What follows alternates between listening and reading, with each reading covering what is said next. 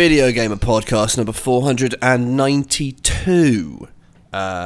Getting on towards 500. I'm your host, Josh Wise, and I'm joined by Matt, who's currently downstairs. Hello, how are you? I'm very good. I'm in my dressing gown. I've got a nice cup of tea. Good. I'm starting to feel a bit like, like wintry, Christmassy, that sort of You're vibe. Yeah. Well, because we talked about it last week, and last week I hadn't done it, but this week I've gone a little bit nutty on the festive filth angle. Oh, nice. What have you been getting? Have you been in Tesco over the last? I noticed it in the last week or so, but the Tesco near me has just got all the festive stuff going in. Okay. They've got the little festive aisle of sort of how to describe them. I think they're called Rolitos. Okay. And it's I think it's a Spanish thing, and it's different kinds of cheese, like little bits of Gouda, and then I forget which. Oh, and there's a cheddar one, and they're wrapped in different kinds of meat. Oh no, I love those. Yeah. So they're just incredible, right? Oh, and so good.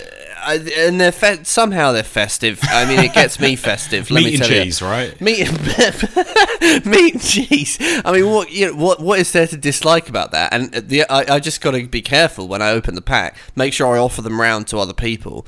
And if I'm disciplined, put it back in the fridge before the pack is empty, because it's madness. The thing is, they go down way too easy, right? But if you do finish a whole pack, you will be sat there being like, "Oh God, that's a lot of meat and cheese." And it's not lean meat, is it? It's fatty meat and fatty cheese, and you're like, "Oh, salty and yeah." There's no balance to them at all. That's what Christmas is all about to me. It's about food that has zero balance. Food with no balance, and then you don't have any balance when you eat it. You have to sit down. Yeah. Sweet, rich chocolate, sweet, rich meat, sweet, rich cheese, all salt and fat, and And I love going into Tesco. First of all, I love not feeling guilty about certain things because it's Christmas, which is great.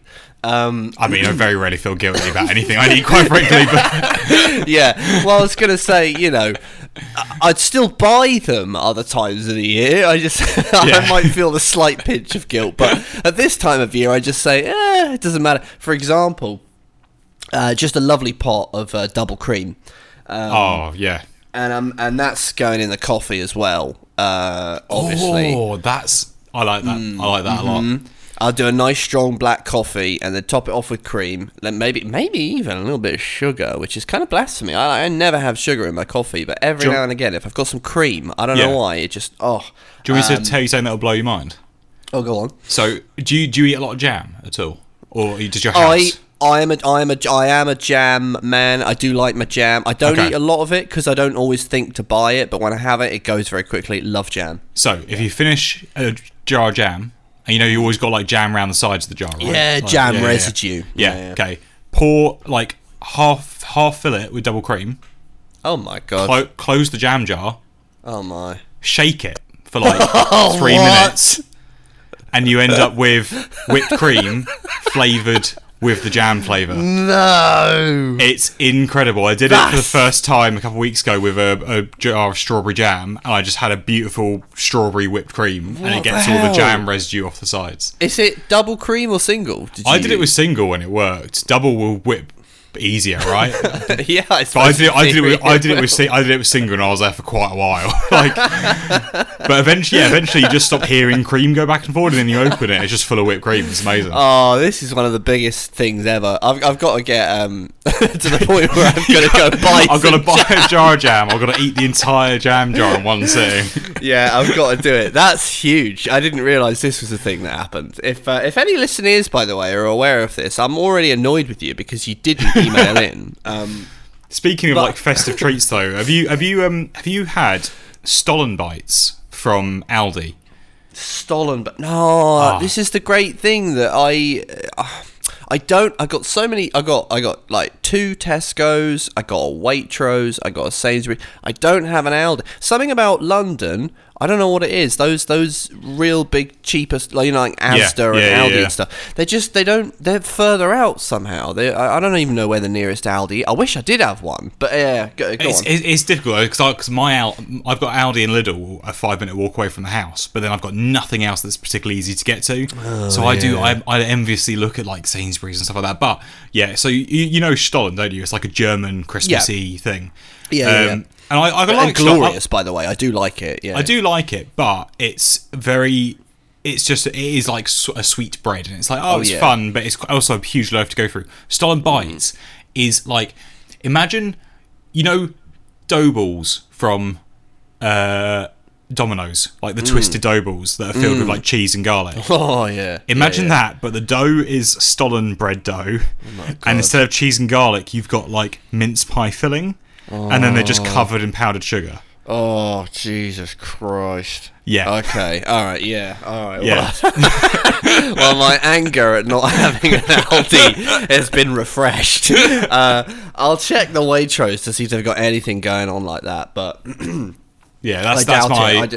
I mean, that's huge. I did get two different sorts of mince pies. Perfect. Good. So that's good. So I'm fully festive as of this week. What mince pies did you get? I started off with just the basic like £1 for 6, right? And then I like to go up and down the scale because I have found personally that when it comes to mince pies, they don't really seem to have much of a relationship with money. No, you're right. Have you found that as well? Yeah, the most expensive ones aren't always the best ones because they might. It depends on your palate, right? I think I like a mince pie that is actually really sweet. And I feel like whenever you get up into the spenny mince pies, they start to be probably better, more balanced food that is like, there's like a tartness, and is there like something from like alcohol in there and stuff like that? Yeah. Often, yeah. And I'm like, no, I want the slightly like cheaper ones with like thinner pastry and like sweeter mince pie filling. And now I will say I do like when people keep it simple, and that applies for all foods. I think I've almost certainly said it on this podcast before, but people messing with stuff. You know those things where it's like the one person that got bored was the chef, and that's not my problem. It's like it's apple pie, but I've laced it with cinnamon and alcohol. It's like, what? Why?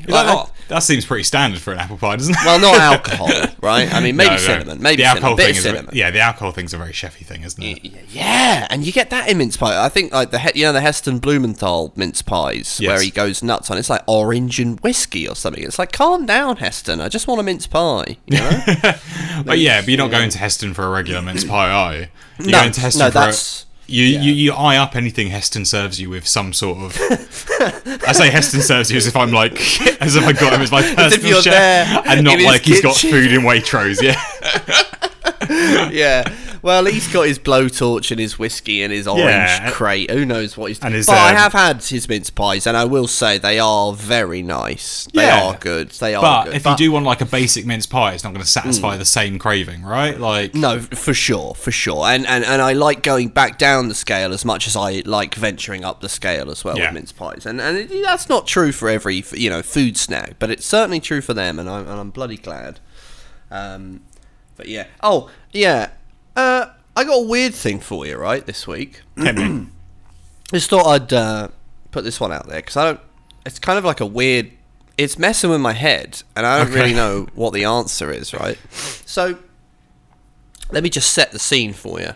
If I said to you, Matt, I've been playing The Last of Us, right? Yep.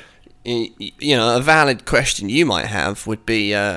which version? You got part 1, you got the remaster. You're presumably not playing the original PS3 version. It's like I wouldn't say that to you, Josh, because I would assume you were playing the original PS3 version. Yeah, well, that's a fair point. But if I then said, I'm playing it on the Vita, right?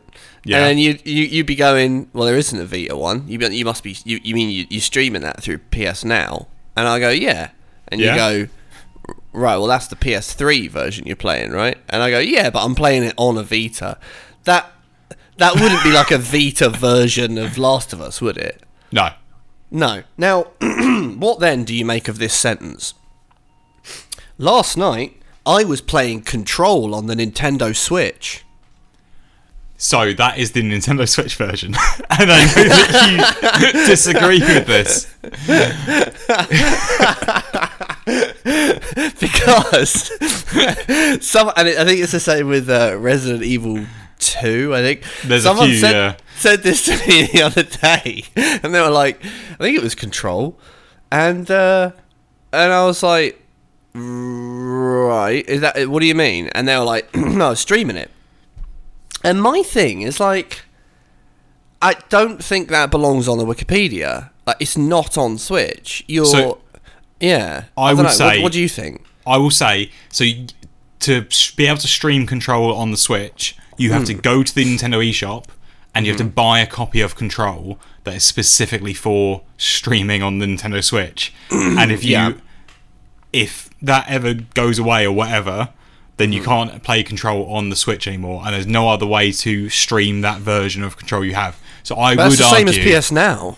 No, but no. So PS Now, you could stream that on your PS4 as well, and on your PS5, and you're not purchasing it for the Vita.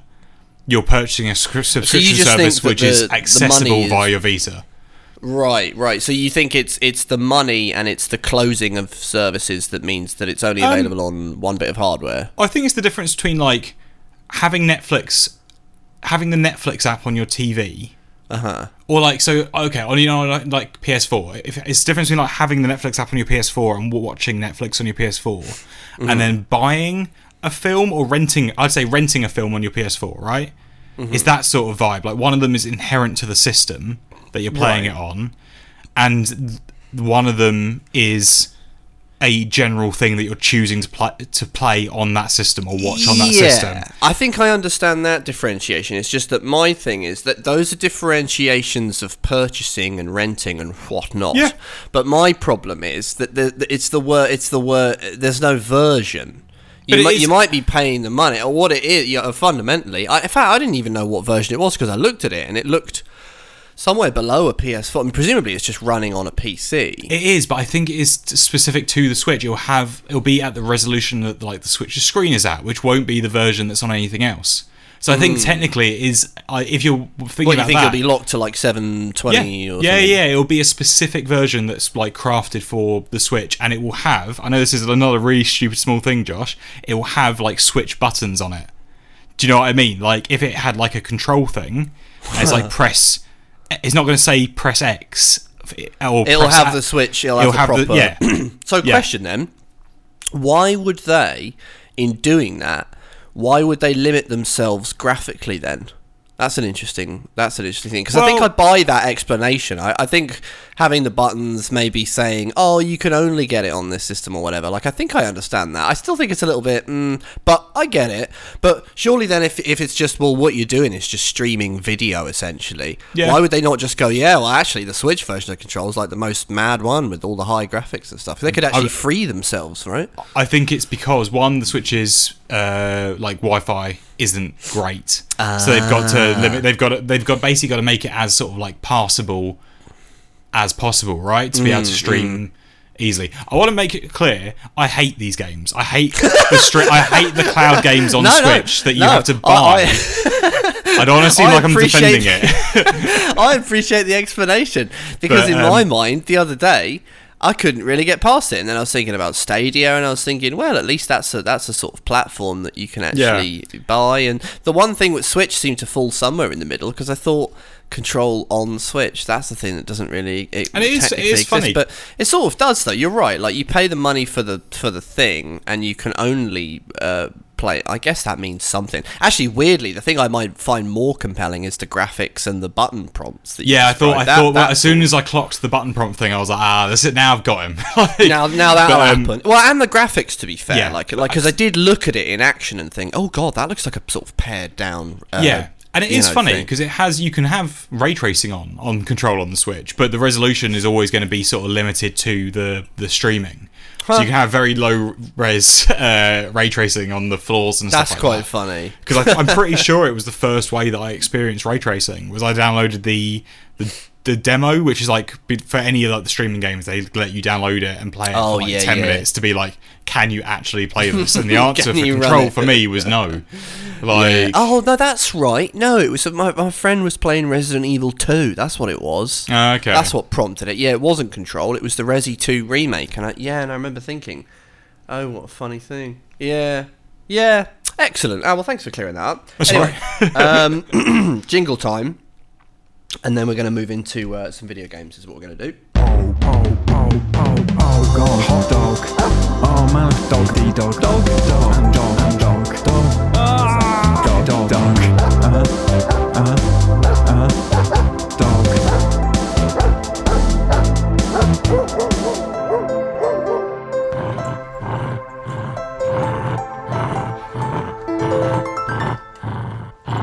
Video games. I've been playing loads of them because I'm trying to catch up on games of the year, game of the year stuff. I always do this in December. Yeah. I look around at what people are doing and I consult the lists and I start trying to hoover things up. And I've played a few things. Before we get into that though, one of our listeners messaged him and said, this one I'm going to address to you because I think you have. This one from Valiant said, "Have you had a chance to play Marvel Snap yet? And what are your thoughts?" And now, didn't you say that you were playing that, right? Yep, I got minorly obsessed with it for like 3 weeks. It's utterly addictive. It is a very clever take on the card sort of game. Like really, really small decks that you build of like, I can't remember off the top of my head. I'd say like 12, 14, 16 cards, if that. That feels too much. I think like 10 or 12 cards. Right. And it's a very, very cleverly made game.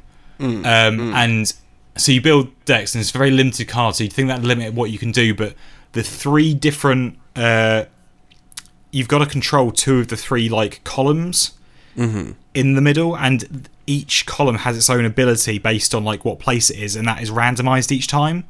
So even if you've got a deck that's really, really good, if you get the wrong column sometimes, like you're like, oh, there's no way of me winning this very well, like unless I absolutely pull it out of the bag because it doesn't flow with my deck at all, or I see, or vice versa. So like there are a certain selection of cards which are called on reveal, and their abilities activate when they're flipped.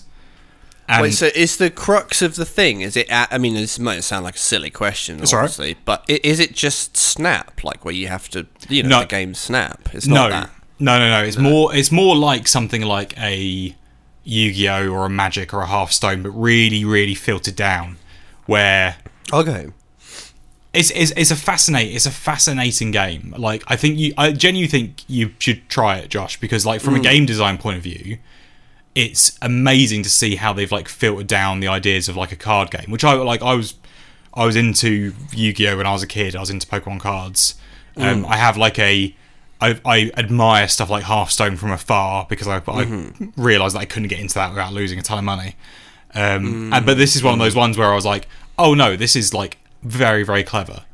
And I played it obsessively for like 3 weeks, and then basically I hit like a rank that right. It's like any game that has like that ranks you and moves you up and down based on your performance, is that you end up having as many like fun games that you win as like hugely frustrating games as you lose because you're playing against players of like similar skill level. I just wasn't having that much fun anymore. Oh, I see. Oh, is it against other people? Yes, constantly. Like, and like when you start out, you mostly seem to be playing kids who are picking their favourite Marvel heroes and not like syncing like clever cards together. So you're absolutely smashing it for ages, and then you get competitive, and then like so I was playing it a lot, and like probably like 50-50 win lose, and once I hit a certain like ranking, and then you do get to the point where you're like, God, I'm getting too stressed out by this, and I've put it down. I've not really thought about it since, but for those brief like 3 weeks, I was very impressed by it. Oh, okay. Like it deserves the plaudits it's gotten for like being but I'll definitely have a go because yeah, I mean a lot of people talking about it, or they were at least. It's funny you say that you sort of. I don't know if it's just me. The talk also seems to have died down after a couple of weeks. I heard someone because a couple of weeks ago I actually got this question last week, but a couple of weeks back it was all over the place, wasn't it? People were talking about Marvel Snap left, right, and centre. Really sort of seemed like it sort of stormed the world for a sort of relatively short time. I imagine people are still playing it, but I imagine. I think there's lots of people still playing it. I think a lot of people might have had a similar thing to me as well, being I think if you're a traditional video game player, like if you prefer to like play something, start something, finish something, right? I feel like 3 weeks for like a live service. Like evolving game like that is probably about that's normally what I give a game like that. Like I did the same with like Overwatch 2. I did the same with like Multiversus a while back. Like I get really into it, I enjoy it, and then I realise that I want to play something different. And not be playing the same thing all the time. I get I think I totally get. I actually weirdly find with those ongoing games, they don't really end. They tend to.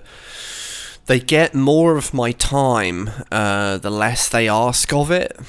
You know, it's a real funny thing if it's just like a Vampire Survivors thing. Well, that's not really a great example, but you know, a game which is what it is from start to finish, take it or leave it. Well, it's sort of like, you know, we're going to ask for this little chunk off you. It's not much. You don't have to do much. They wrote me in, really. I've got that with Rocket League, which does have all the stuff. But Rocket League, fundamentally, the gameplay has never changed. No, it is what it is. If you're playing competitive, so like everything is cosmetic on that. It is asking you for like money or like battle pass or whatever for.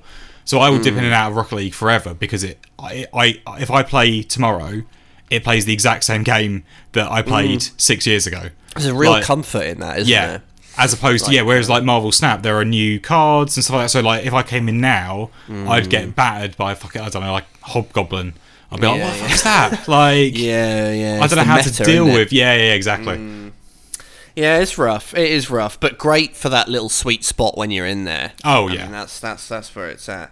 Talk to me about just quickly because I know we did touch on it before, but you said what you did what you said you were going to do, and you've stuck with it, and you finished Pokemon Scarlet or Violet. Yes, I've got Violet. You've got Violet. So what are your sort of conclude? Did you get on with it more? Did it sucker you in more? Yeah, I mean, the ending was genuinely batshit, and I loved it.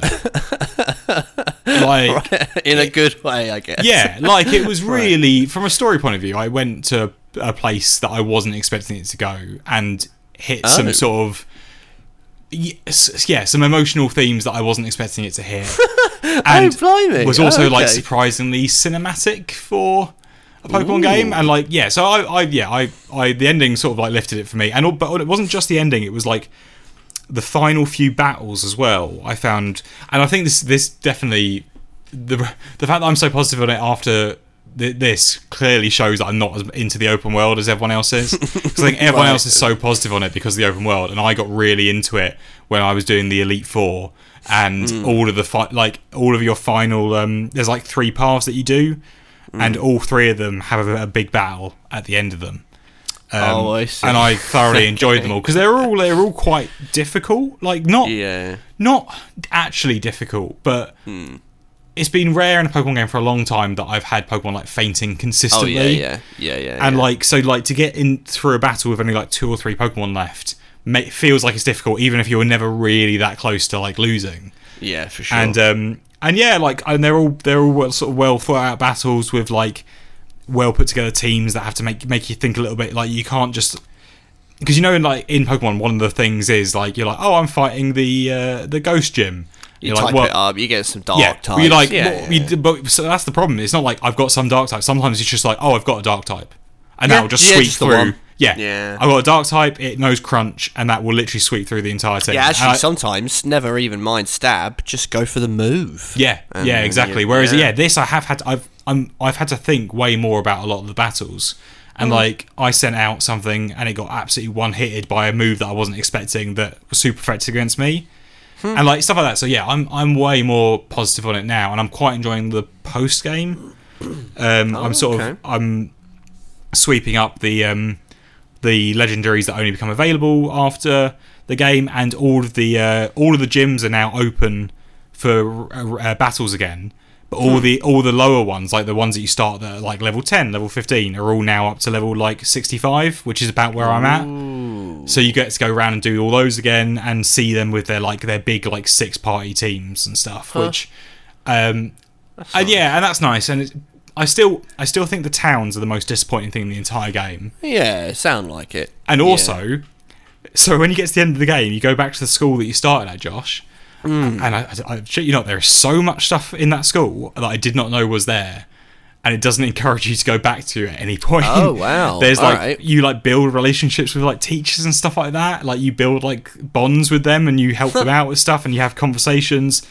And if it was, and I'm like, oh, I would have been really into this, but it does one weird thing. Okay, and it really bugs me the entire time. So I just want to get this out of the way, and I'll stop talking about Pokemon. The school has loads of classrooms and loads of different things and stuff like that. It is not one cohesive building. You walk up a set of stairs and then it just asks you what room you want to go to, and you just teleport there. And it's like, oh, you've done this huge, big, open, interconnected world, but then you've not done the building. And it's like the one thing that was always like, like in Pokemon, like you'd walk upstairs and up lifts and stuff like that, so it doesn't feel like a real place that exists. It's really disappointing. Like, do you know that really that does annoy me, because I don't want to moan about Pokemon's great. Yeah, I bloody love Pokemon. Yeah, I want to, but one of the things that is sort of annoying, it's like a friend of mine was saying recently about the Marvel movies, and no, it wasn't Marvel movies, it was one of the Marvel TV shows or something. Some Marvel TV show just had apparently anyway, I don't know, but apparently really kind of shit CGI in it. Was it She-Hulk? Oh, possibly, because it wasn't great. Like the CGI, the show was okay, but the CGI wasn't great for her. And his sort of vibe was like, well, I don't care that much, but it is a bit weird when you're like the biggest entertainment conglomerate on the planet. Yeah. And you've got money that can buy governments, and you're okay with this thing going out the way it looks. It's like with, I know it doesn't break the game, and I've had people tell me, "Oh, Pokemon's a really good time," warts and all. But at the same time, it's like, but it sells more than fucking any game that comes out in any given year. Oh yeah, and they are the sort of the biggest things on the Switch. Like in a week, they'll do 10 mil. It's like, can they not? I don't know, staff up or like it seems bonkers. I think that's funny. I think that's why Arceus did so. Arceus did so well, right? Because it did feel like, because it wasn't a mainline game like the other ones, it definitely feels like they had either a bit more time to do what they wanted, or a more clear vision of what they sure. They could cut out stuff without people being like, oh, you've cut out like a big part of the game or whatever. I think you're right, actually. It was on the one hand something brand which sort of sets them free, and then also presumably some time, because I know they didn't do Brilliant Diamond and Shining Pearl, so I know that Game Freak was sort of freed up to an extent to kind of work. I do on that one. Yeah, and that one definitely does feel, it has its own, it still has issues, but it definitely doesn't feel quite as held back as Scarlet and Violet do in their moments. And they've done the big open world, and the trade-off for that seems to be that you can't go into basically any buildings in any town, which was I know it's a very small thing, but it was one of my favourite things about every Pokemon game before this was getting to a town and exploring it, and walking into the houses and chatting to the people there, seeing what people say. And it feels like the NPCs have less to say than they ever have done before. You get and I don't know if it's because they've gone open world. I feel like in the original Pokemon games, sorry, I've talked about Pokemon for more than I thought I would. But in the original Pokemon games, because you were in a town and you had to be there, and you weren't going to miss these areas, right? You'd often find talking to NPCs would get you a TM, a really good one, if you went to Mr. Psychic in Saffron City or whatever. Or you get important items from chatting to people and stuff like that.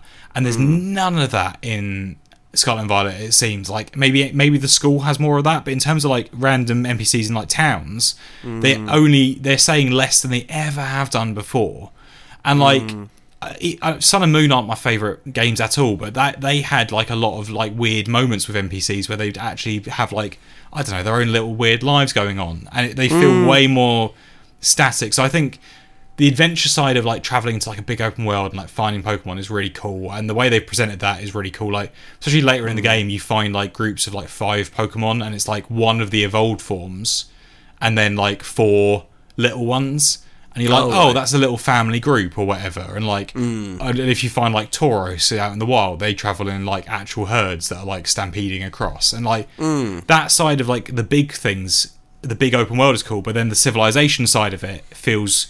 Like suffers. It feels like each town sort of feels like a Wild West set. Like it feels like it might as well be cardboard, right? Like it's a very odd thing. I hope that they get sort of the opportunity to, I don't know, either have a smaller environment or whatever it takes to be able to do both of those things. If they've worked out how to do open world now, maybe they can sort of best of both worlds, right? But it always feels like there's something that's cut in recent Pokemon games, like something doesn't quite make it, and it's just a little disappointing. But my overall thoughts, I've enjoyed it. Yeah, I have, and I've been enjoying my last few hours with it in particular.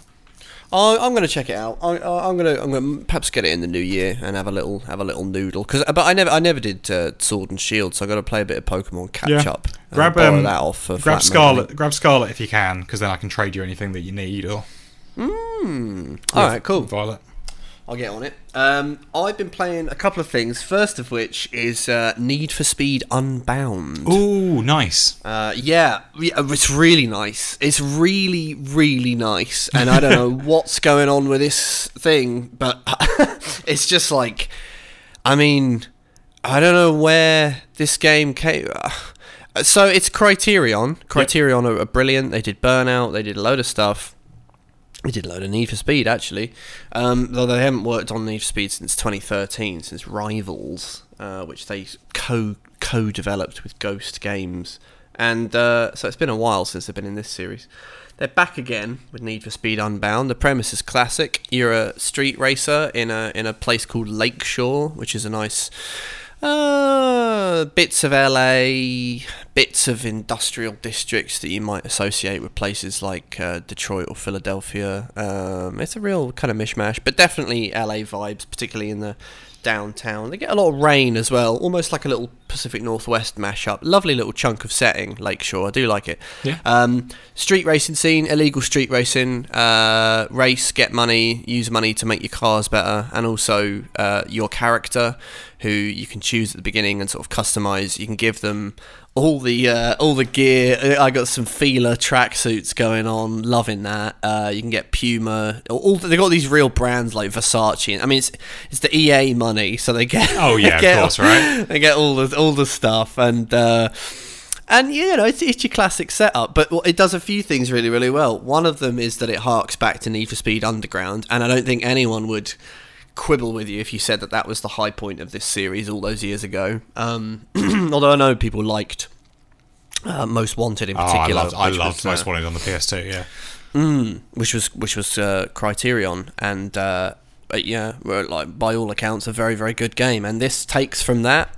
It takes sort of in terms of its vibe, it looks to Underground. You got the big garish LED lights on the bottom of cars and crazy rims and paint jobs from the Fast and Furious and all that sort of stuff. But then you've got the police mechanics, which Criterion did very, very nicely. So you do the street races and the police come after you, and you have heat that builds up, and you have to go back to the garage and call it a day for the heat to die down again, and then you go back out the next day, and you can do events in daytime or you can do events at night. The events at night get you more money and are more risky and altogether more difficult than the events in the day. There's a couple of key things with it.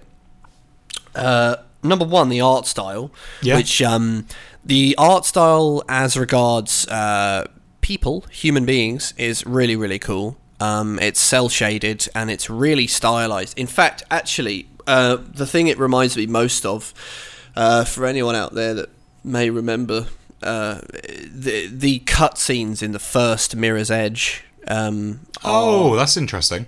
Yeah, it's what it reminded me of the most. It's like it's although they were not cel shaded, they were just a cartoon, I think. Whereas this is a weird and very kind of cool, attractive blend of the two styles. They look really funky.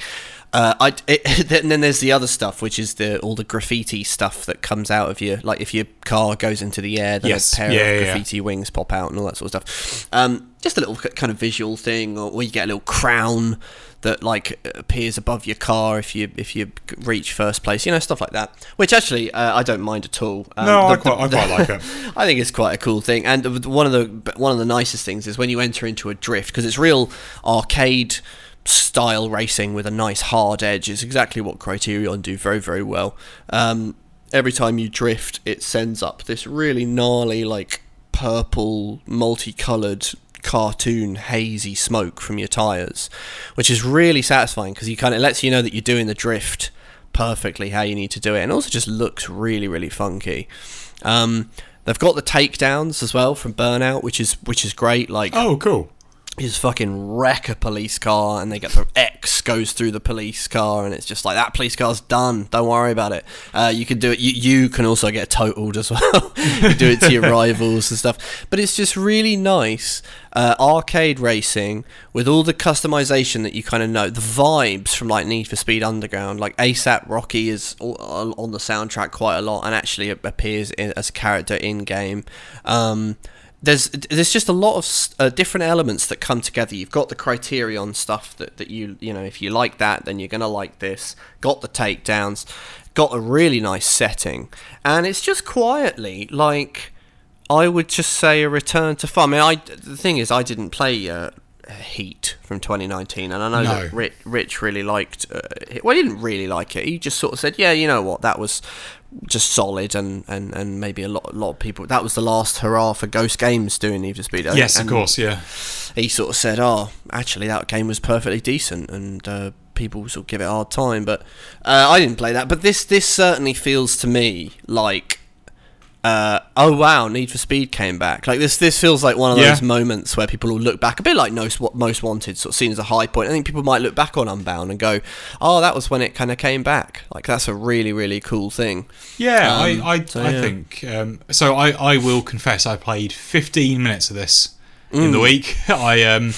Because it's on EA Play, which you get through Game Pass, right? And there's a 10-hour trial or whatever. There's a 10-hour trial of it, yeah. So I played 15 minutes, and I thought it was very good, and I remembered that I'm really bad at racing games like this, but I also didn't want to put the difficulty down, so I just sort of stroppily put the controller down. But that's the other thing, though. You might be a little bit... I'll cut you some slack on that, because I will say, just as one element of critique, the beginning to Need for Speed Unbound, meaning its first few hours, are strangely tough. Okay. So don't feel too bad, because it is very much like, yeah, you're going to come second and third for a bit, and then, but you're still going to get money though, and then you get the good stuff for your car, and then you graduate. After about 4 or 5 hours, the game kind of opens up into, okay, now you can expect to come first in some of these races. I've got it downloaded, so I might return to it over Christmas. But I think do it, because it's funny. I don't play a huge amount of racing games. But I got very into like the MotorStorm series, but it was Need for Speed Most Wanted on the PS2 is the one that I really, really liked. And then obviously they rebooted Most Wanted, didn't they? Was that Criterion as well? That was Most Wanted was Criterion. Yeah. So they did the reboot for PS3, and I bought that, and I was well excited because I love Most Wanted. And I just didn't click with it again. By all accounts, it was a very good game again, but it just I don't know if it's the sort of game that I really gel with these days. Like, I think I can put like a few hours into a racing game and then be like, I sort of wish I was playing something else. Like, I enjoyed my time with it, but it feels like I could have like. Do you know, that is funny? I totally know what you mean on that. It's a very specific thing. And I would say, and it's true, and I felt exactly the same way. I get it with Forza, I get it with like F1 and stuff. I'm not sure what it is. I wonder if a good story mode is hard to find in a racer. Yeah. Certainly, Unbound tries it on. It's got a sort of story with Rydell, who's trying to do up his garage and stuff, and his kind of proteges trying to race and get a bit of cash and help him. So maybe that'll make me sort of stick with it. But I do totally get what you mean. It's a very good genre for sort of you sort of drift away from it, pun intended, I guess. Yeah, and it definitely feels like with this one in particular, like everything I've read from like critics has been like, best Need for Speed game in ages, Criterion at the best, like fantastic stuff. I've seen basically no marketing for EA. Well, that's the weird thing. It just came out of nowhere, right? Yeah, and the reason I say I've heard from what I've heard from critics is I've heard nothing outside of that, really. No. And that's why I wanted to talk about it today. Obviously it's just a big game. I would talk about it anyway. But I did think to myself, like, I should shout about this from the rooftops on the podcast because like the EA aren't. And I'm sure I'm 100% sure that I've got like mates from school who buy maybe like 1 or 2 games a year who loved Need for Speed back in the day, and we were well into this. Yeah, I texted a couple friends from back home just being like, do you remember Need for Speed Underground? You should get this game because it's going to make you smile. Yeah, exactly, right. But I've not seen in like, I don't know, like I watch a fair amount of YouTube, and that tends to be like, I get a lot of gaming trailers because YouTube has all my data, so it fucking knows. It knows. And, and I find that interesting because I find it really interesting what I do get trailers for. You know what I've gotten tons of trailers for recently? Octopath Traveler 2, which isn't even like out yet, but I'm getting constant trailers for Octopath Traveler 2, and I'm like, I've not had a single thing for Need for Speed Unbound. Like, neither have I. No, it even feels like with Unbound, they're like, it's nearly Underground. Like all the letters from Underground are basically in there. Oh yeah. Like sure. they're I think that. they didn't have not that they didn't have the confidence, perhaps, but they just thought Need for Speed is the kind of series where we're not going to do the marketing for it. Those that like it will like it. Heat wasn't a big success. We're just going to put this one out. I guess fundamentally it has to be a lack of confidence. But now after this one, I'm going to be interested looking to next year or the one after, to if there's a bigger marketing push for the next one, and they go, actually, Unbound sort of broke through. Now we'll spend the money on it. I'm slightly concerned you're giving a publisher like EA far too much credit for thinking about the critical response, Josh, and not about the money. Do you know what? I read a press release for the. No, it wasn't a press. I think I've put it in the news roundup actually. Where someone internally at EA is going, said their quote was something, I'm going to paraphrase it here, so don't quote me on this, but they said something along the lines of Need for Speed Unbound, and then in brackets it was like, which is being praised as a return, as like a sort of comeback for the series. And this was an internal email that got circulated around at EA, so I thought, oh, okay, well, they're clearly aware. We'll see. Of course, what I don't necessarily want though is the annualisation. Keep it to every sort of 2 or 3 years, please. No, when of course, it's annualised, it starts to go a bit. It does feel like I'm slightly concerned about EA and this game and the lack of marketing, because like I've worked at a publisher before, and I know how dumb they can be in terms of being like, well, we didn't give this game any marketing, but it did very poorly, so let's not make another. And like not being able to conflate the two things in their heads, like, why didn't this sell well? Well, you didn't market it. So like I'm slightly concerned about the future of like Need for Speed after this. If they're like, well, we made the best game in ages, but it didn't sell, so what's the point? Like, it's but hopefully it might be one of those games that like picks up in the new year, right? Like EA might suddenly go all in on the marketing now they know it's good. Like now they're like, oh no, you know what? Actually, this is really good. This has a chance, and they might try and give it a bit of a second wind.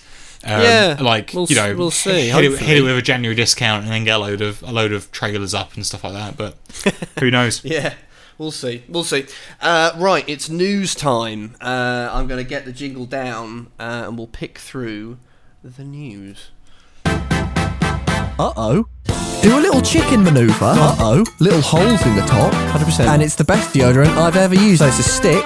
You know the stick. 100%. Wow. You don't sweat. You smell great, as evidence today. Uh-oh. 100%. Do a little chicken manoeuvre. No. Do a little chicken manoeuvre. No.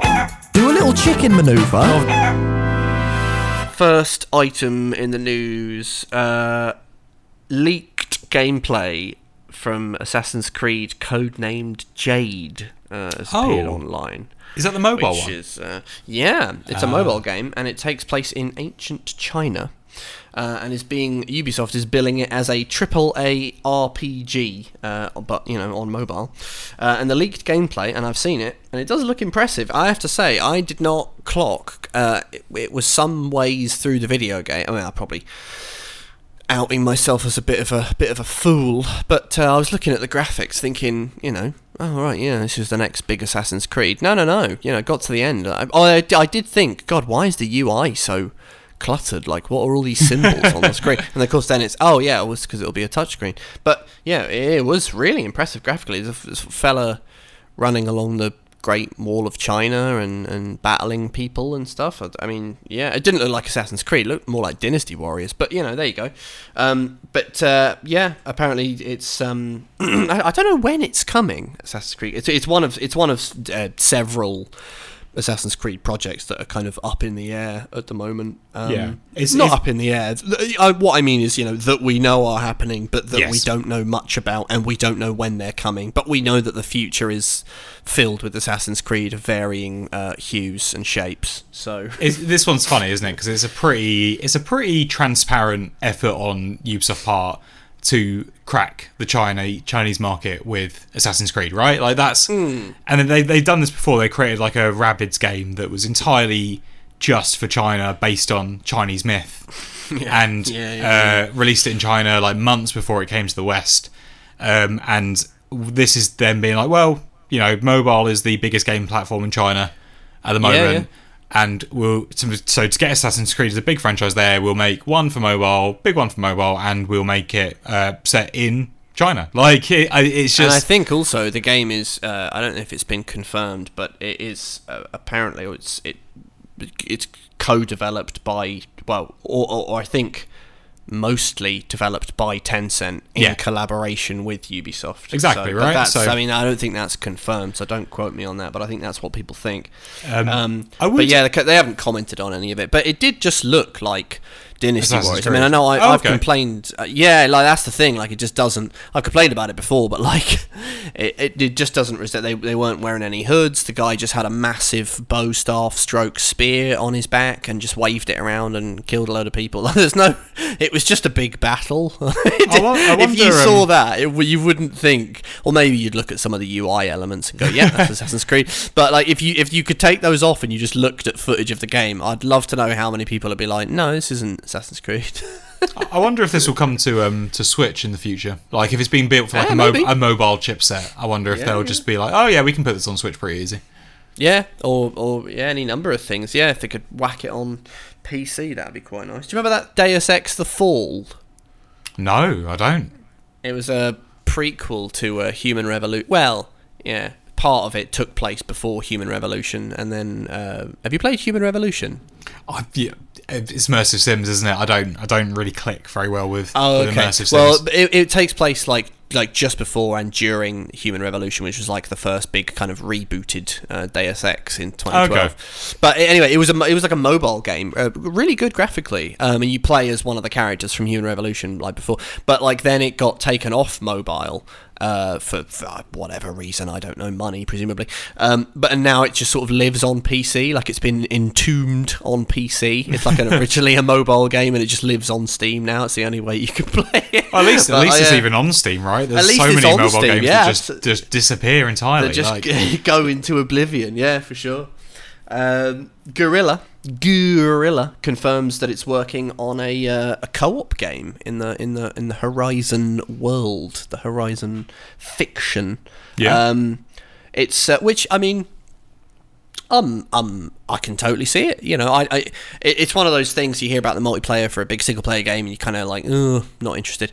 This one though, I mean, you just sort of look at what Monster Hunter is. and then you just sort of go, yeah, we got to take down a big Thunderjaw, and there's like 4 of us, and we're all doing different traps and stuff, and one of us is like... It makes a lot of sense. It actually just makes loads of sense, and to be honest, it seems kind of sweet. Like, if it was like us 4 or us 3, and we were like teamed up against a massive bloody Thunderjaw or whatever, I'd be well up for that. I'd say what's interesting about it, because I'd be well up for that as well, but the game you're picturing, does it have Horizon graphics in your head? Yeah. Well, when you say graphics, do you mean art style or graphical fidelity? Both, I guess. Is it just Horizon Forbidden West, but with 4 people, basically? Yeah, or I just sort of pictured... I don't know. Weirdly, my mind's eye didn't go to anything that specific. I just pictured a big Thunderjaw and a load of people attacking it on some sort of land. Because they because the thing the Guerrilla put out said featuring a cast of new characters and a unique stylized look, which I think is really interesting, because that to me means it's not going to be that. And you know what I'm picturing, and it's funny because you brought up the Monster Hunter thing. I'm picturing Monster Hunter stories to Monster Hunter, right? Yeah, maybe. Like, that whole cell-shaded, bright that's what I'm sort of picturing for this, because especially if they want to go, like, if this is going to be like a live, even if it's a live service sort of co-op game, you know what I mean? Like, I feel like they might be like, oh, we need to appeal to a slightly younger demographic or something, and I can picture that.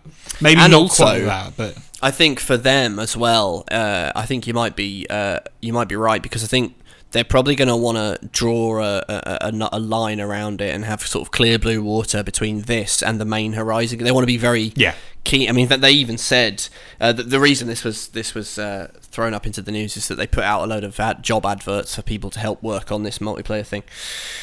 But the studio also did say that they're going to carry on with with protagonists Aloy's Horizon games completely separately. So I think they want to sort of calm people down. They don't worry like, people. Don't worry, this isn't where we're going. So maybe like a bold new art style, something like Need for Speed Unbound. That'd be cool. Yeah. Would help to sort of like separate it.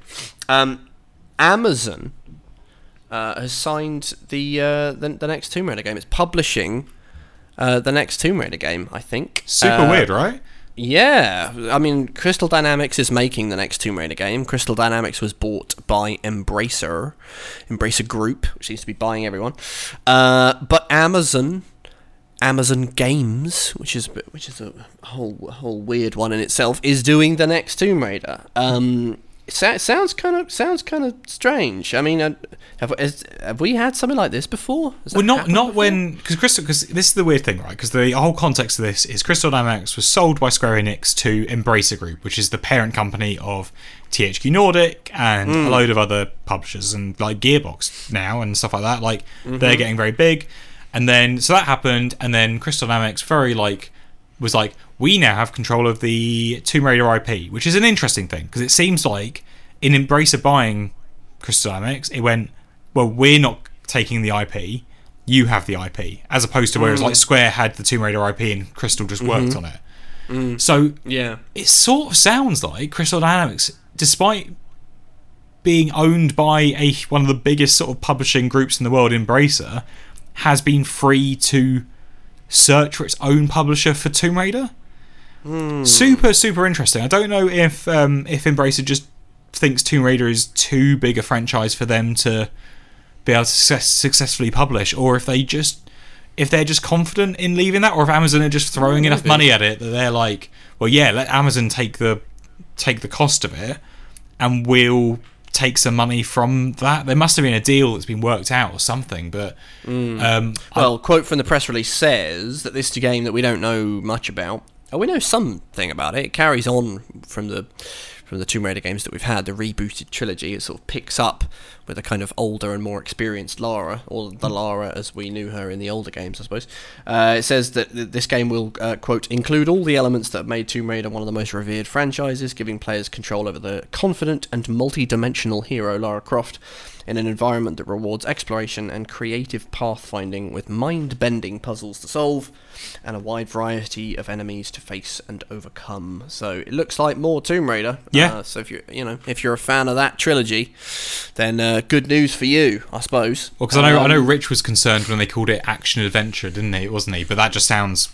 I mean, But I mean, yeah, and it is interesting, and they've said previously that the next game will try and unite the reboot, trilogy with the original sort of like core, and obviously they're just trying to bring that more confident Lara. That sounded hilarious, but I think they're just being sort of spiritually in terms of the character, to be honest. Yeah, because trying to actually unite those timelines would be insane. Yeah, he was going on about uniting the timelines was the phrase that they used, which made me laugh a lot because sounds like a multiverse, doesn't it? Which everything's doing. Maybe we get a Tomb Raider multiverse.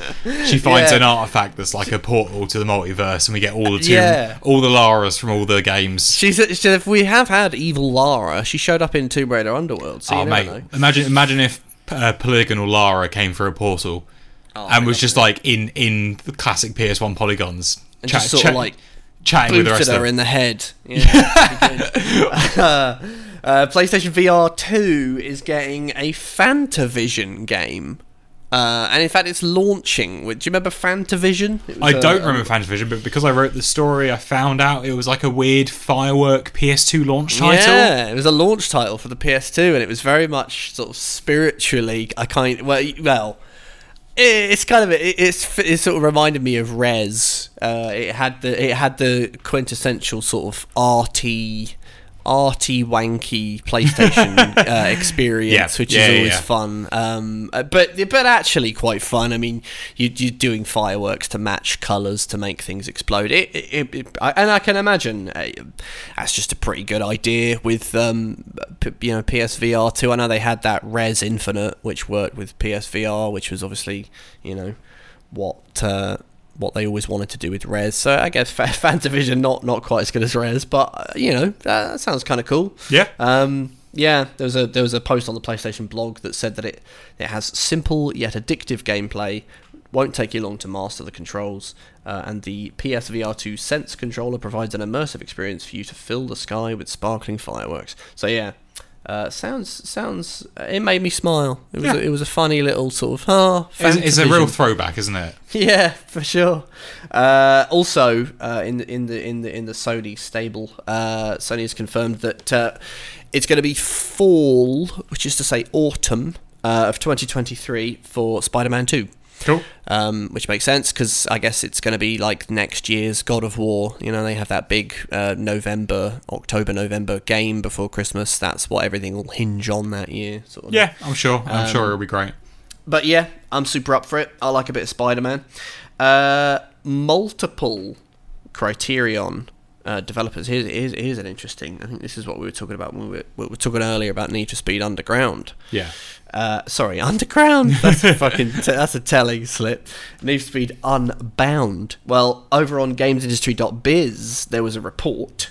Matt Webster. So multiple developers who have been at Criterion for a long time.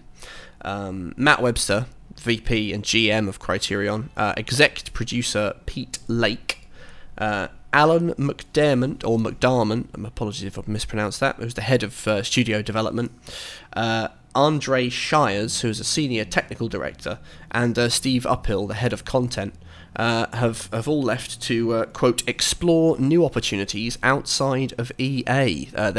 All five of those people have been with Criterion for over 10 years. In fact, actually, Matt Webster has been at EA for 23 years and actually worked on the original FIFA. So, oh wow, it's kind of interesting. Like Unbound comes out, and specifically 5-bit. It's almost like they were like, right, we've finally done the good one. Now we can go. Now we've set Need for Speed free. We'll explore new opportunities outside of EA just after that game goes out. What do you reckon? Interesting little thing. I wonder if they're going to start their own little studio. That's what I was just about to ask you. I was like, what do you reckon the chances are that they start a new studio and they do racing games again? Like if it's like a sort of Criterion Infinity Ward like Respawn vibe, where it's like, oh yeah, the people that did, that worked on those games you love, they're actually coming out with a new thing. Criteria. Well, this is like a constant cycle. It seems like the north of England, like there's just this constant cycle of a racing game studio popping up, makes some good games, gets bought by a big publisher, sort of gets cut down quite a bit when the racing games don't sell well for the big publisher, and they split off and they make their own studio, and then that gets bought by, like, there's been quite a few of that has happened with a lot of UK studios, to the point where, like, if you dig into like the history of like Codemasters, and you're like, well, they bought this company and this thing, and this company was actually originally this company and had a different name, and they were with this publisher. Like, you have to follow the line. Yeah. To figure out which. There's a lot of that going on. So yeah, it seems like racing games are can be a bit of a risk. If it seems like they're not the most sort of like sustainable genre. It's hard to tell when one's going to sell well and when it's not. Apart from although maybe it doesn't help when EA buys out whole publishing houses and then sort of closes some of the slightly less successful IPs, even though they weren't unsuccessful, they were just less successful, and then consolidate, so we get no more grid games. You know, some of that's EA, but yeah, so I know what you mean. They're trying to sort of spiritually follow who's who now. It is tricksy. Last but not least, in the most amusing and silly news of the week, Hideo Kojima confirms that a Death Stranding movie is in the works, which is funny because Death Stranding basically is a movie. There's a load of cutscenes in it, and it had a load of actors that would be in movies and have been in movies. So, you know, but it also has gameplay. He partnered with Alex Libovici's Hammerstone Studios to produce this film adaptation. This was reported by Deadline. It's fully financed by Hammerstone, although Kojima will have a producing credit along with Libovici. Kojima Productions US as well is sort of involved. Kojima said, quote, "I couldn't be more excited about this new partnership with Hammerstone Studios. This is a pivotal moment for the franchise, and I'm really looking forward to celebrating with them in bringing Death Stranding to the big screen." Libovici said, "We are thrilled and honoured to have the opportunity to partner with brilliant and iconic Hideo Kojima on his first film adaptation. Unlike other big-budget tentpole video game adaptations, this will be something far more intimate and grounded. Our goal is to redefine what a video game adaptation could be.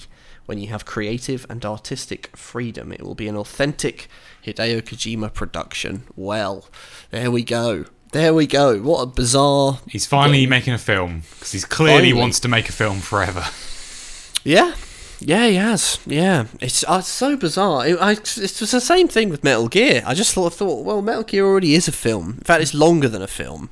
So, it is funny when it's just like, yeah, you've got the most filmic, or some of the most filmic games that there are, and then it seems so redundant to then cut it down. But could be interesting. Who knows? It seems like it's going to be like a different story as well. So it seems that we're not just going to have Norman Reedus doing the same stuff on screen. It sounds like it's going to be new characters and a new sort of like location and things like that. So like I'm more actually interested in this sort of thing where it's like telling a different story in the same world. Have they said that? Or the report from was it Deadline or was it the Hollywood Deadline? Reporter? Yeah, Deadline. Report from Deadline. I don't know if Deadline definitely put it in the article because they said it was going to be sort of intimate and grounded, but I don't. That was the direct quote from the guys, but I think the Deadline reported that was that Libovici that said that. I think Deadline reported that they'd heard sort of like separately that the project will introduce new elements and characters within the Death Stranding universe. Introduce new characters. Well, whether that will centre on new characters would be interesting. It'd be kind of nice if it like didn't involve the central story of the game. I would kind of like it to sort of branch off and do I'd hope so else. As well, because that's the thing I'm more interested in. Like, because there's a Horizon TV series which is doing something similar as well. Like, it's nothing to do with Aloy. And I'm more interested in that sort of thing that expands upon the universe, because I feel like making an adaptation, stuff like The Last of Us, right? I feel like making an adaptation like that is almost like an admission that people aren't playing the game and seeing that already. And I'm like, people, if you've already seen that story and played that story, like, games are big now. Like, you can make an adaptation of it and expect people to understand that universe or not or whatever. But yeah, we're getting way more like Uncharted and The Last of Us, right? Which is just like telling the same story but slightly differently. And they've already told pretty good stories, yeah. That Uncharted, not Uncharted, that The Last of Us one's an interesting one, yeah, because it looks to be sort of pretty faithfully just going over the ground from the game, which I suppose it going out to a different audience. I suppose maybe they're trying to target people that haven't played the game. Yeah. But then I guess a lot of people will watch it who have played the game because they get a kick out of seeing it on the. They sort of. I suppose they sort of win both ways, but yeah. No, anyway. I understand why they're doing it. I think just from a personal point of view, as someone who plays a lot of games and knows them, I'm more interested in the stuff that is another story in that universe that like sits alongside the one the game has done. Yeah, well, for it's really weird actually. I sort of for me, it always depends like who's doing it. The one thing that kind of intrigued me about The Last of Us was that it is Craig Mazin who did Chernobyl, which I thought was excellent. Chernobyl was brilliant, yeah. And like, so that I sort of thought, oh, all right, well, I'll sort of see what goes on with it. But when it's just like the random, I don't know, someone on Netflix has done a Splinter Cell anime or something, and it's like, for whatever reason, it doesn't grab me. That whole, do you want more stories from this like universe and stuff? I just think no, I'm good. Oh, that's interesting. Depends on the universe, I suppose. But yeah, I don't know what I think. Perhaps Horizon maybe just doesn't speak to me too much. I think what it is on a fundamental level is that for me, it's very, very rare that I would be interested in just stories from a universe that was a game, you know? It'd be kind of if you when you sort of take the interactivity out of it, because there's so many games that I really, really like where if they said do you want to take the interactivity out and just experience it as a story, there are so few where for me the stories would be sort of good enough or interesting enough, you know? Yeah. I'm kind of interested in The Last of Us actually to see if it sort of grabs hold, because for a lot of people who have watched things on TV, The Walking Dead or whatever, if it just looks like another one of those zombie things, but this one's on HBO, it'd be kind of interesting to sort of ask people who have no idea about the games, just like, are you interested in that? And they're like, another zombie thing, I don't know. I hope it does well. Anyway, it's about that time for us to get quizzical. So, I'm going to see if I can summon producer Dan, and we'll get down to it. Do you remember Bodger and Badger? Sure. Yes. Bodger, Badger, Bodger, Badger, Bodger, Badger. Hello, Mousy. It's that time of the pod. It's that time of the week. It's that time of the year. We've got to get quizzical. It's time for boss fight. We're joined by producer Dan. Hello, producer Dan. How are you? I am wonderful, thank you. How are you guys? You all good? Pretty good. We're all Pretty good, yeah. Merry Christmas and all that. Yeah. I guess this is the last one before Christmas, right? I think so, yeah. I'm not, I haven't even talked with you guys properly. It was quite funny, actually. Like, well, earlier I was sort of saying... It's definitely the last one before Christmas. Like 7 days to the 20th of December. Well, we're not going to do one on Boxing Day or whatever. That'd be insane commitment. So I think at the end, I just said, have a good one, listeners. So, but yeah. So I guess this one sort of decides who's Christmas number one. Exactly. Yeah. Right. Although if Matt wins, then it's just drawed. It's drawn. No, it's 1-1, isn't it? Yeah, I was going to say, I'm definitely not losing this against Yeah. Dan. There's no way I'm losing. Well, all right. Savage. Oh, Jesus right. Christ. There's only 3 there. Oh, well, I suppose, no, hang on. Yeah, because Rich might not be back until, like, we might get you guys on again in the new year, I guess, right? So. Oh, yeah, Rich is back on, I want to say, the 10th of January, so... Yeah, so there might be, like, one. Yeah. So it's not all to play for right now. We could say it's all to play for in 2022. Exactly. But, yeah. Yeah. Well, to be fair, I'm going to run a Twitter poll asking if people want me to step down as co-host, and I'll abide by the results of the poll. So Great, let me know when that is. I'll get a load of options. Excellent. Right, okay.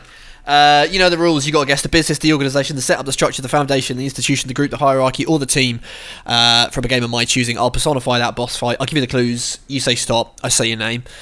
And then you may go down in history. Who knows? Clue number 1. Because of a certain strained business situation, my original site was burned down in 2008, but was then rebuilt in 2009 and was still in operation as of 2013.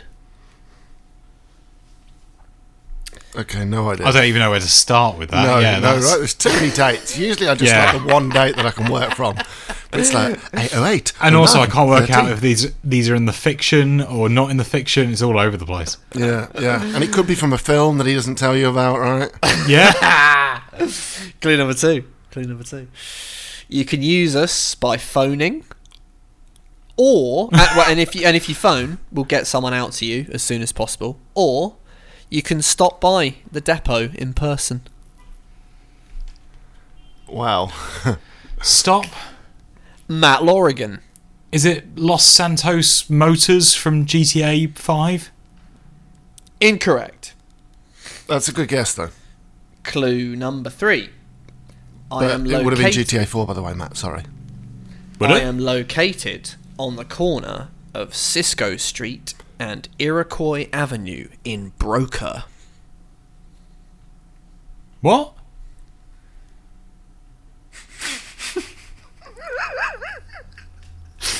Clue number 4.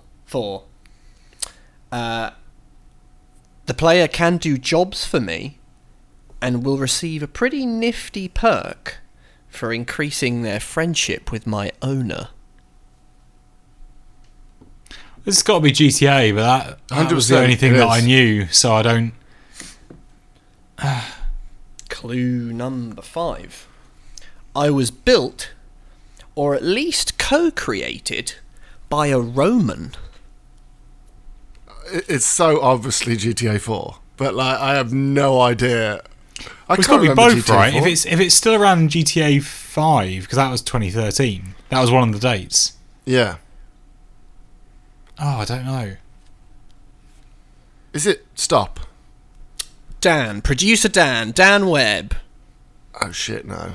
No. Okay. I was going to say Los Santos Customs from GTA 4, but it wouldn't be in Los Santos Customs in GTA 4. I genuinely can't remember GTA 4 at all, to be honest. Well, I will accept a range of answers. I mean, I've written down the answers I will accept for the question. If you think you're on the right track with the right game, then I'll let you crack on. But go through the clues again for you. Stop. Matt Lorigan. Los Santos Customs from GTA 5? Incorrect. Okay, just making sure that Dan hadn't absolutely fucked it there. That'd be... Okay. Stop. I'm going to scramble them up. Oh, producer Dan. Oh, is it the cab depot from GTA 4? Incorrect. But it's close, because didn't Roman have a cab, and didn't that burn down? I'm giving you clues here, Matt. Yeah, no, I know. I'm... But surely that's got... It must... The thing is, it's got to have a name. That's the thing. And that's the problem. Like, and I thought it was like the cab depot. Stop. Producer Dan. Is it... What else burnt down? Is it the Lost MC Clubhouse from GTA 4? Incorrect. Fuck's sake. I'm just trying to think of buildings that burnt down in GTA 4. This is when not playing the GTA games, really. If it was something for GTA 5, normally my writing all the GTA Online updates helps me with this. I'll go through the clues again. Clue number 1. I'm located on the corner of Cisco Street and Iroquois Avenue in Broker. Clue number 2. Because of a certain strained business situation, my original site was burned down in 2008, but was then rebuilt in 2009. And I am still in operation as of 2013. Clue number 3. The player can do jobs for me and will receive a pretty nifty perk for increasing friendship with my owner. Clue number 4. I was built, or at least co-created, by a Roman. Oh, Clue God, Stop. I've got it as well. Matt Lorigan. Is it Romans cabs from GTA 4? Incorrect. Stop. Producer Dan. Is it... Oh, what's it called? The Express Car... Is it Service from GTA 4? And this week's winner, Oh good my lord, God. I wouldn't Well have thought. done, Dan. Yeah, I mean, my heart goes out to you, Matt, because of the ones I did write. I wrote down a range for this. It's actually quite nutty that producer Dan got the actual name. But the ones I would have also accepted, it's referred to as a lot of different things. The closest one to a kind of colloquial answer is Roman's taxi service. So you came very close, I guess. Oh, bloody hell. Okay. Yeah. I knew it was Express that. car service. I would have also accepted Bellic and Bellic Enterprises, Bellic cab service, and simply Roman's taxi service from GTA 4. But yes, well done to producer Dan. To be Well fair, done, Dan. that's kind of in my wheelhouse, but it's been so long since I played it. But Yeah. I feel I get quite unlucky because I feel like I do guesses for the things that are in my wheelhouse. And then Josh goes, well, I'm never doing that. yeah, right, exactly. Whereas I don't say anything, and then he'll do something in my wheelhouse, and I'll be like, "Oh yeah, no, that's Yeah, because you're yeah. He's like, oh, Dan's played that. But that was the first thing I guessed. I just got the name wrong. One day it'll be Gadgetron, but until then, Or the Federal Bureau of Control from Control. Yeah. Or, Next week, right, John? Rapture from Bioshock, or any number of things. But yes, well done, producer Dan. We'll continue the quiz, I think, in January. But for now, 2-1 to Dan. Everything to play for in the new year. Thank Suck you very it, much. Matt. But it's about time that we hear from our listeners. I'm going to speak to HR. When you tie your shoes and you do the bit where you make the loop, goes round. Yeah. Rather than tying double knots on your shoes, just go round twice. Because they never, ever, ever come undone, and you can then undo them. Just pull at the end of the day. Ever come undone. Questions, theories, comments and queries, you send them in. We'll talk about them. This from Joseph Murphy. What are Matt's thoughts on crumpets and the Caramilk / Caramac situation? Oh, love crumpets. Absolutely. I've literally got some waiting for me for when this podcast is over. I butter and jam, butter and cheese, all good options for a crumpet. I do think you need to toast a crumpet for longer than bread. Yeah. I like to get just a tiny little bit crispy What on sort the of outside. brand of crumpet you go for? Normally just Warburton's purely because they're in Aldi, but every now and again, like this time of year, Aldi will have like a specially selected their own brand crumpets. I do like to get those every now and again as like a nice little treat. And I've had like sourdough ones before, and that was one of those things. Yeah. It was interesting, but ultimately not as good as classic crumpet because the taste sort of overwhelms the topping a little bit more. And caramel is delicious. It's so sweet, and I've got such a sweet tooth. So yeah, I absolutely love a caramel. What's your take on Caramac? Oh wait, which one's Caramac? So Caramac is the one which is in the sort of red and gold pack. Oh, I'm not as it's big got on a that Caramac. Is that the one that's cursive quite? sort of font. Is a Caramac quite crispy, or am I thinking of something else? I think you might be thinking of something. A Caramac sort of gives way. It's sort of like a creamy caramelly. I think it's a lot. I think it's like a Caramilk. Yeah, it's quite similar. I do like that. I like that kind of like white chocolate caramel thing, like a gold bar as well. Like I absolutely love a gold bar as just like a little snack. So anything that has that white chocolate. Minor snack watch update, Josh, because I forgot about it. Do you have Tony's chocolate at all? Oh yeah. Yeah. They have a gingerbread one, and normally I hate gingerbread flavoured stuff normally because it's overwhelming. It's perfectly balanced between chocolate and gingerbread. That one is good. I can't recommend it highly enough. It's so good. Yeah. No, they do get the balance on that, and it's filthy. That whole brand is fantastic. Oh, so good. I'm big real treat, right? Because it's a little bit spenny, but when you buy a bar, it's like it's a bit much. But yeah, get one every now and again. Great treat. Real treat, yeah. This from Ross McMahon. Less about game of the year, more about snack of the year, which is something we could think about. Snack of the year. I'd have to go through the list. I wouldn't be able to think off the top of my head. What counts as a snack as well? Pot pasta rates highly. I know I've spoken about pot pasta multiple times in the last few weeks, but both the creamy carbonara and the bolognese. I'll think about coming up with a special category for us to do. Yeah. Maybe next week or in the new year or something, and we'll sort of try and come up with our definitive snack of the year, because that.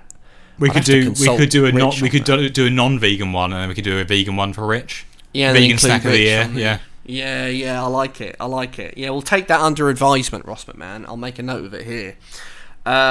This one from Michael. Was Babylon's Fall the worst misstep from a studio ever? I can't. Probably not is my immediate answer to that, but there you go. I can't recall another game that shops gave away for free as the servers were going down, and so the discs would be pretty much just a paperweight. I think it is. It's definitely one of the worst. It is one of the. Yeah, I'd say I wouldn't say it's the worst misstep because they didn't put all their eggs in that basket. No, that's true. So it's not the down for Platinum. Like if that was the only game they were bringing out, right? Like, and it had been this bad, you'd be like, oh, Platinum's dead. But they also released like a sort of I'd say that like a bigger misstep. Well, also like with misstep, if you count the misstep as a game rather than anything else, because there are other missteps for studios to make other than just games, if you know what I mean. But yeah, in terms of a game that is in itself a misstep, like Duke Nukem Forever took like 10 years to make, and like they put loads of money into it, and it came out. I guess with this one, there's an element because it was online, and if they turn the servers off, then that's sort of nuts when you've got physical releases. That stuff does happen. It does happen. It's just that it doesn't always happen with games that also got a physical release, which makes it seem worse. But do you remember that weird thing? It was a hero shooter, Crucible, that Amazon made, and then I think months later in the same year, they just unreleased it. Yeah, no, I know, and even Ubisoft, that Hyperscape Battle Royale they tried to do, it lasted a little bit longer, but not hugely, and there was no one really playing it at the time. But I think Babylon's Fall is one of the biggest, most high-profile failures. Not just because people release decent live service games that don't pick up, right? Like Hyperscape, by all accounts, wasn't a bad game, and that Crucible game was by all accounts like not a terrible game. It was meant to be all right. And what was the one? What was the one that came out at the same time as Overwatch? Battleborn? Was that it? The Gearbox one? Yeah, Battle was that? Yeah, was it Fortnite as well? It came, I think Fortnite and. Was it? Oh, yeah. Possibly, it came out around the same time as a few, and then and again, by all accounts, not a terrible game, just wrong timing. But yeah, Babylon's Fall also actually just like completely lacking in. You cannot play that game and work out what the creative direction is. Like I can't anyway.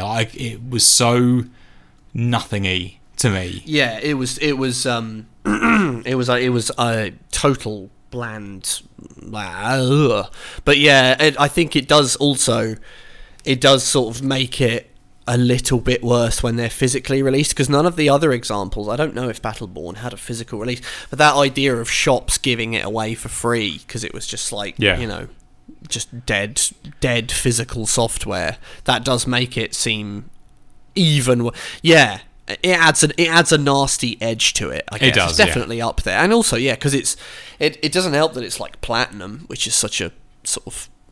Well, I say that it is a celebrated developer. Yeah, there's two versions of Platinum, isn't there? There's the one that also made the Legend of Korra fighting game that was terrible, and like for sure, and the sort of Transformers and the Ninja Turtles stuff, and then there's like Astral Chain and Bayonetta 3, and the really really good Platinum. So it's a bit of an odd one. This one from Coops. He says, have a good Christmas, fellas. What Christmas foodage are you looking forward to? It's the honey glazed parsnips for me. Oh, I do like a honey glazed me too, parsnip. I'm up at my wife's, my in-laws for the first time this year. So we've always gone to our respective parents' families previously, but they lived near each other until recently. So what we did was I'd go to my parents, Rhiannon would go to hers, and then when my family got too drunk in the evening, I would I'd be like, no, too much, this has all gotten very and then I'd get a cab 20 minutes down the road to Rhiannon's parents. So we still had Christmas together, whereas now they've moved up to Norfolk, so I'm up in Norfolk for the first time, so I don't actually know what all their sort of Christmas traditions are. Whereabouts in Norfolk are they? Do I want to say that on the podcast? I don't know. Well, That's a weird not the thing. road name, but just But they're near the coast. Yeah. not Norwich. No. They're closer to the coast than that.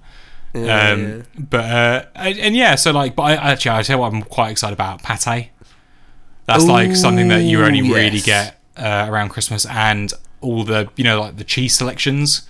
Because I love a bit of cheese, but I normally buy like one thing and then work my way through it. But whenever it's Christmas, you're like, just get 5 or 6 in and just like start going to town on that.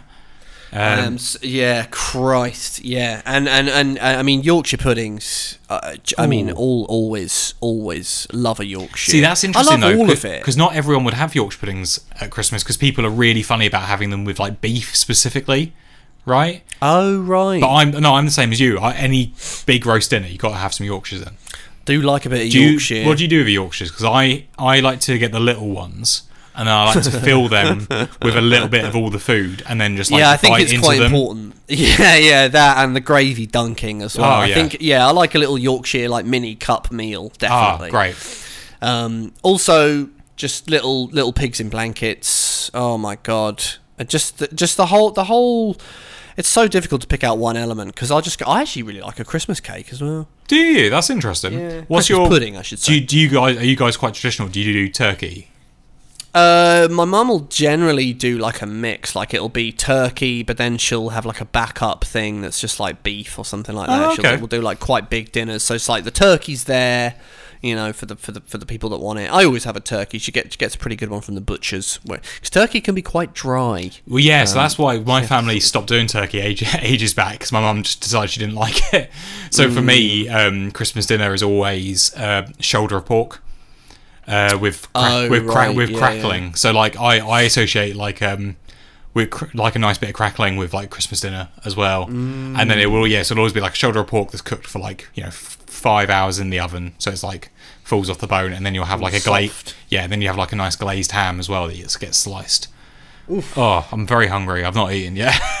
This one from Vitaly Savadsky. It says, what is the most overlooked video game score of the past 2 years? Sonic Frontiers. Overlooked. Oh, Sonic Frontiers. Blimey. Yeah. I've not played Sonic Frontiers, so I can't vouch for that. It's just really good. Like, it's not necessarily even my genre of music, but it just goes... It's the one thing in Sonic games, and like this one in particular, if the most confident thing in the game is the music, by far... there's, I don't think it's a spoiler to say. So like when there's multiple like big boss fights in the game where you turn into Super Sonic, and they reveal that in like trailers and stuff like that. And and so like regular sort of exploration of Sonic Frontiers is quite funny because it's all like tinkly piano music like Zelda and stuff like that, and which is very funny. And then you get into these boss fights, you turn into like Super Sonic, who's basically Goku from Dragon Ball Z, and it just goes into this mad like sort of like pop punky. There's so many like different genres going on that sometimes you get a little bit of metal in there and stuff like that. And the songs for each boss just go so hard, and they're so good. So yeah, I think Sonic Frontiers is a very, very underrated soundtrack. Underrated's hard though, because like my other thought is like Plague Tale has an amazing soundtrack, but I think that's pretty well accepted that is. Like, I don't think that's underrated. It's always sort of like if it got like a, I don't know, like a nomination at the Game Awards, is that like it being rated? I guess it is. Yeah, exactly. That's right. Like a sort of recognition. Yeah, I suppose the Game Awards has had some ones that I would personally not have chosen, but that doesn't mean that the sort of runners-up are underrated, because they've kind of been recognised. I would say of the last like 2 years, I think Howie Lee's soundtrack for Sifu is excellent. Oh, that's a good shout. I like that. Really good. Don't think it was even nommed at the Game Awards for soundtrack. Not that the Game Awards is that much of a bellwether, but there you go. I really like the word nommed, by the way. Josh, that's a nice shortening. I like that. No More Heroes 3, I think it was Nobuaki Kaneko, and I think also Suda51 did some guitar work on that. There's the really good thing called Ease Theme from No More Heroes 3, which I couldn't stop humming for a week. I thought that just a really interesting game, but that's a cool one. The soundtrack I thought was excellent. But I have to say, probably of the last like couple of years, one of the ones which has like never really left my brain was I think it's Kenneth Young did the soundtrack for Astro's Playroom, which was just phenomenal. That's a great shout. That's a really good shout. Never really left my memory. That I just thought it was top stuff. I was humming it for days after playing. I can hear it. I can hear it right now. That you said that. Same. Yeah, and that wasn't like, I don't think that was particularly again, tough to gauge what's underrated, but I don't think it was massively recognised. I don't think it didn't show up at the Game Awards. I don't remember people talking about it that much. I remember a few people going, "Oh yeah, some real stuff that earworms sort of stuff." But yeah, I thought it was terrific. Yeah, I mean, like, so I'm trying to think, because like, I don't know, like Hades is a great game. I don't hear its soundtrack talked about a huge amount, but that's all. Like, I do, but then I live in a sort of semi-Hades household. one of my flatmates. But yeah, it always feels like whenever someone praises Hades, it could just be anecdotal, obviously, but whenever anyone praises Hades, I always feel like the soundtrack praise is never far behind. I've heard that so often. That's completely fair. Kena Bridge of Spirits had a really good soundtrack. Oh, that's yeah, for sure. Yeah, that was really nice, wasn't it? Yeah, it was the best bit of that game was the music and the visuals. Like, I really I agree. Yeah, it really was, and also similarly to that game in its like style. Now this one was recognised, and in fact was, I think, nominated for best soundtrack, but I think it lost. In fact, I think it lost to Final Fantasy VII Remake, but Gareth Coker's score for Ori and the Will of the Wisps is phenomenal. Sorry, stuff. I mean, that's not even. I mean, that's not.